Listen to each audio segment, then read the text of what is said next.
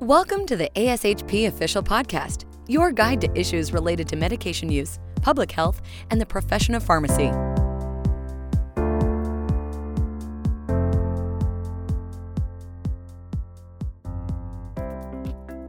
Thank you for joining us for the ASHP Advocating for Impact podcast, where every episode covers a policy issue impacting the practice of pharmacy. We'll do our best to translate the politics and the legalese to help you understand how these issues affect your practice and your profession. I'm Tom Kraus. I lead the government relations team at ASHP, and today I'm joined by Jillanne Schulte-Wall. Jillanne is the Senior Director for Health and Regulatory Policy and ASHP's resident expert on engaging federal agencies.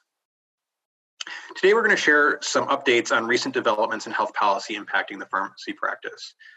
In the last few weeks, we've seen a number of new proposals coming out of the White House, from a proposal on a new healthcare plan from the administration that actually has several components. We've seen FDA finalize its importation rule that we've discussed previously. And of course, we've seen a sort of escalation in attacks on 340B. And so there's just a lot going on. And that's not even counting the Medicare rules that come out at this time and are often a big component of our advocacy agenda. So there's a lot to talk about. And obviously, we're also in an election cycle. And so, some of these proposals are very much tied to election messaging for the candidates. So let's talk through this. And Jillanne, I think we're going to need some help from you to navigate what's going on here. So with regard to the administration health plan, we've finally seen this proposal. We've been hearing for a long time that there's a proposal about to come out. Now we've got it. So it's the America's First Healthcare Plan. Tell us what it is. So, I think it's really, there's been a lot of movement in the White House and from administrative agencies over the last couple of weeks. And so it's hard to follow everything that's happened. But the plan that was announced recently, it's really sort of an executive order of executive orders. So if you've been following... what's that mean? Yeah, so you've been following all the health news really closely, which I'm sure everybody has not been, because it's very hard to keep track of everything that's happening, even when it's your job. There are a number of executive orders that have come out in even the last month around things like the most favored nation rule, which would allow for a third-party vendor to do all of the purchasing of drugs for a hospital at the prices that similar foreign countries pay. So you get a lower price theoretically on drugs. And then there was a recent EO on epinephrine and insulin for federally qualified health centers. And prior to that, there were other executive orders related to drug pricing that had been put into place. So what this health plan executive order did was essentially tie all of these together. And there were two new things that it sort of introduced into the mix. One was this idea that pre-existing conditions would have to be covered by whatever Congress decides in terms of what they're going to push for a healthcare plan. So that was one piece of it. And then the other piece was also this epinephrine and insulin order, where the administration is really trying to push to get this through the door before the election takes place. So for the epinephrine and insulin, the idea is that if you are a federally qualified health center, you are going to have to pass the full discount under 340B for injectable epinephrine and insulin onto your patients. So essentially, you're going to have to put new guardrails into effect that requires this to happen. And then on top of that, there are a number of things this executive order of executive orders directs the HHS secretary to do. And there are kind of three broad buckets that these actions fall under. One is patient choice. And the EU is kind of vague on what this means. It says that Americans will have the ability to shop for insurance with an employer covering the costs. Well, that's already allowed. So it's not really clear how this is going to change anything that's currently in place. And then it also directs HHS to continue to expand and enhance telehealth services and accessibility, and to make some of those flexibilities permanent. And that's something that's actually already in process as well. So HHS is through the rules that Tom was talking about earlier, the big payment rules that come out this time every year and that we're currently getting ready to comment on. Those are actually already in the process of making some of the telehealth flexibilities permanent. So here, the EO didn't really do anything really remarkable. For healthcare costs, which is the second bucket of the things that the HHS secretary is kind of directed to take a look at, the EO directs the HHS secretary to begin implementing the hospital price transparency executive order, which was actually, it wasn't fairly recent, but there was a final rule from last year that finalized this price transparency requirement for hospitals, that they have to publish a list of their prices that are searchable for shoppable services.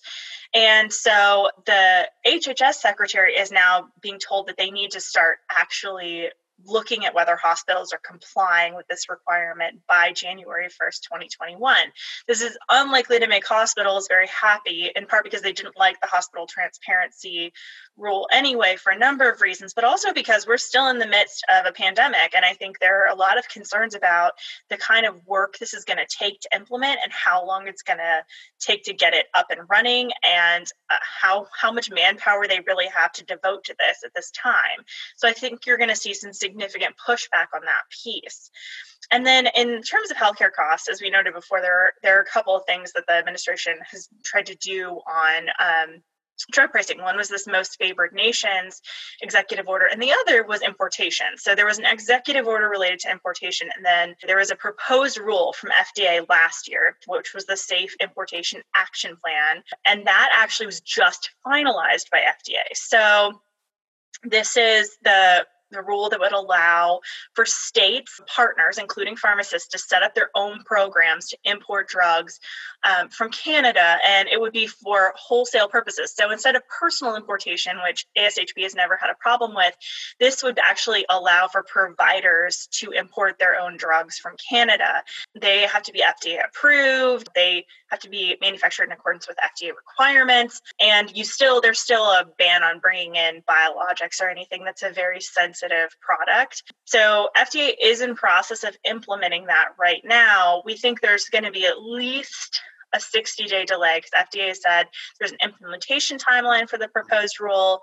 And then I don't think you're going to see anything happen before the election, given how focused states are on other things at the moment. Although I think through press we had heard there are some state proposals that have gone to FDA. Yeah, so in fact, HHS acknowledged during the rollout that there were states with plans already on the table. So that's interesting, but it's interesting that they're sort of going to be waiting to implement that a bit. I think it's actually worth noting for listeners, when Jillanne talks about executive orders, we should probably just give some context to what that is.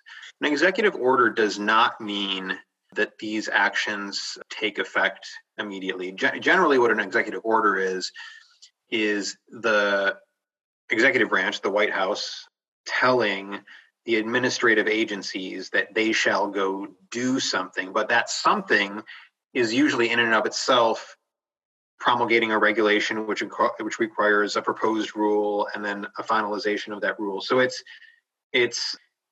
like way at the beginning of a process that is a multi-step process, and it is not an essential starting point for that process. Usually what just happens is agencies will just propose a rule and then they'll seek comment on it, then they will finalize it. So I just want to make sure folks understand that we're sort of at the beginning of that chain of events for many of these things.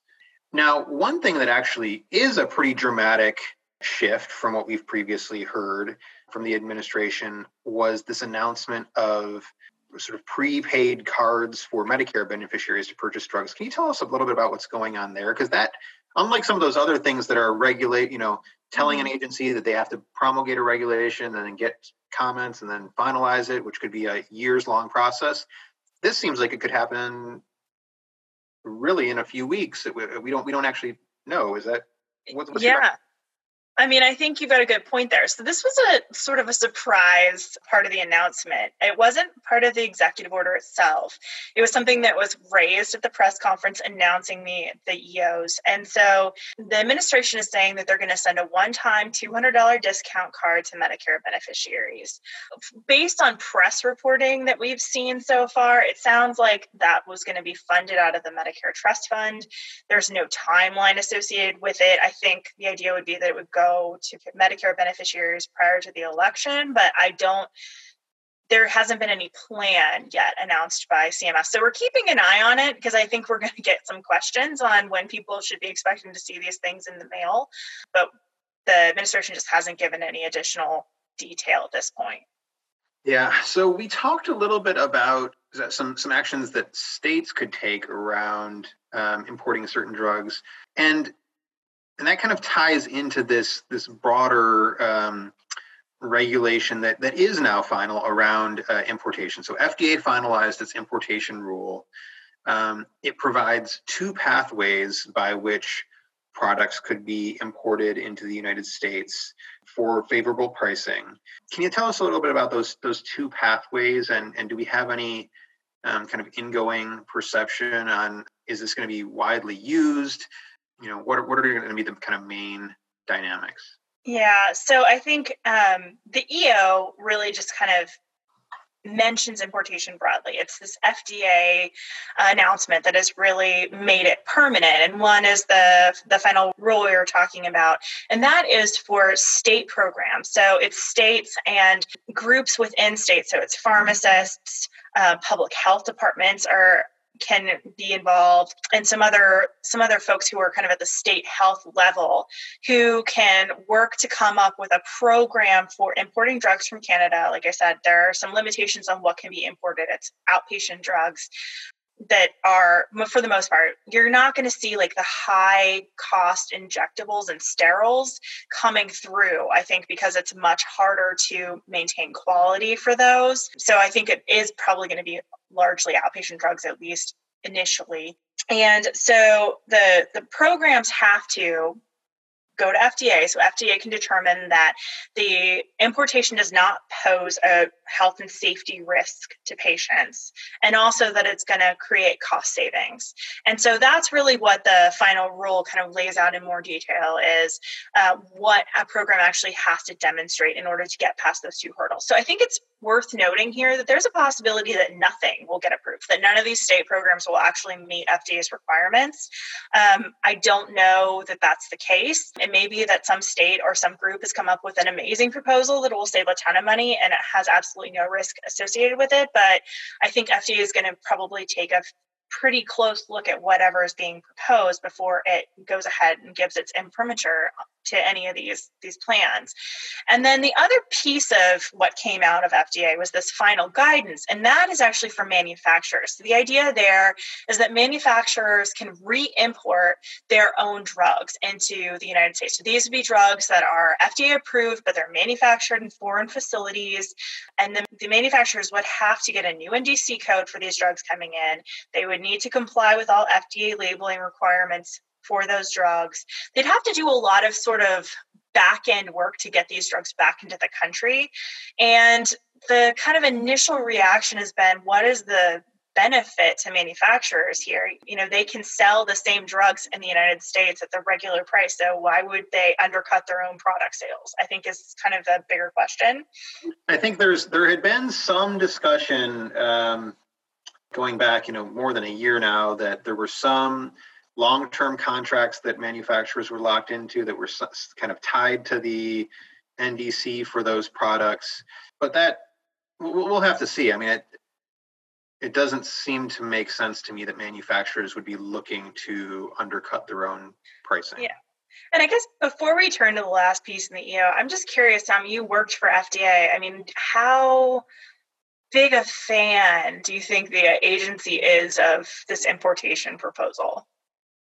Yeah, that's a good question. So FDA is an administrative agency. It's part of HHS, part of the executive branch. So, they are not able to express an opinion that is inconsistent with what the kind of broader HHS is saying. However, if you look at the kind of career staff of HHS and FDA, they have historically been very concerned about importation. The agency has taken a lot of steps to ensure that the security of supply chains, that has been a long-standing focus of the agency. So I suspect that we would find that career staff would have some concerns about it. That said, they are going to do whatever they are asked to do to implement that regulatory proposal. I guess that kind of brings up another issue, which is, no prior. There's actually been legislation on the books for well over a decade allowing FDA to import drugs, but it was contingent on two things: finding that the secretary could guarantee the safety of those products, and finding that the importation would yield substantial cost savings. And no secretary has ever been willing to do that. So I think, there's likely to be some question going forward about whether this proposal will be able to achieve that. And, I would expect that we could see some challenges either from, a future administration or from manufacturers themselves. Mm-hmm. But I think there's going to be lots of threats to this. And that kind of brings up one other thing that I just want to flag. Obviously, we're in an election season. We don't know how the election is going to play out. If there is a second Trump administration, there is time to execute on a lot of these proposals. If we find ourselves in a Biden administration, I don't see any way that many of these proposals would get finalized. Even if the Trump administration does try to quickly finalize them in the remainder of the year, which would be a Herculean feat in and of itself. Regulations generally do not move that quickly. But even if they did, they will run up against what's called the Congressional Review Act. And that's a law that was passed by Congress that says, hey, we don't want an administration pushing out a bunch of regulations, especially during a lame duck period, if that's what we find ourselves in. So Congress gets a 60-day look back where Congress can give an up or down vote to regulations. And so that often is a barrier to any administration trying to pass new regulations towards the end of a presidential term. So often what they will try to do is get everything they want to get done prior to the beginning of November or the early days of November, so that there's no risk that they, find themselves having lost an election and then having Congress say, you're trying to jam these through, we're not going to let that happen, and having it reversed or having an incoming administration do that.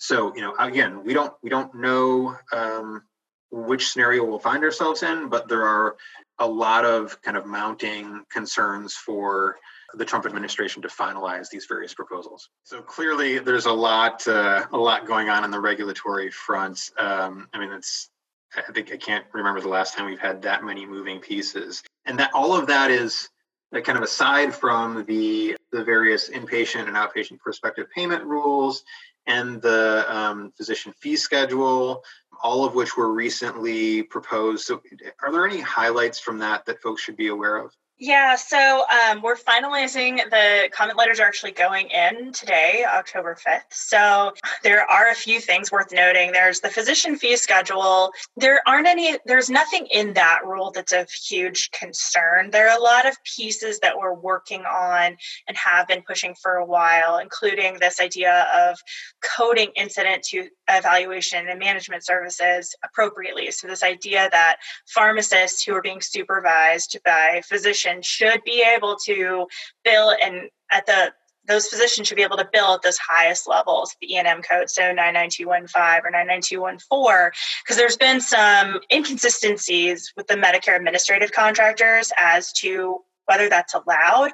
And also CMS has kind of been all over the place in their interpretation of what's allowable. So for some services, like remote physiological services, they've suggested that may be okay. But in other places, there's an American Medical Association CPT code book that comes into play.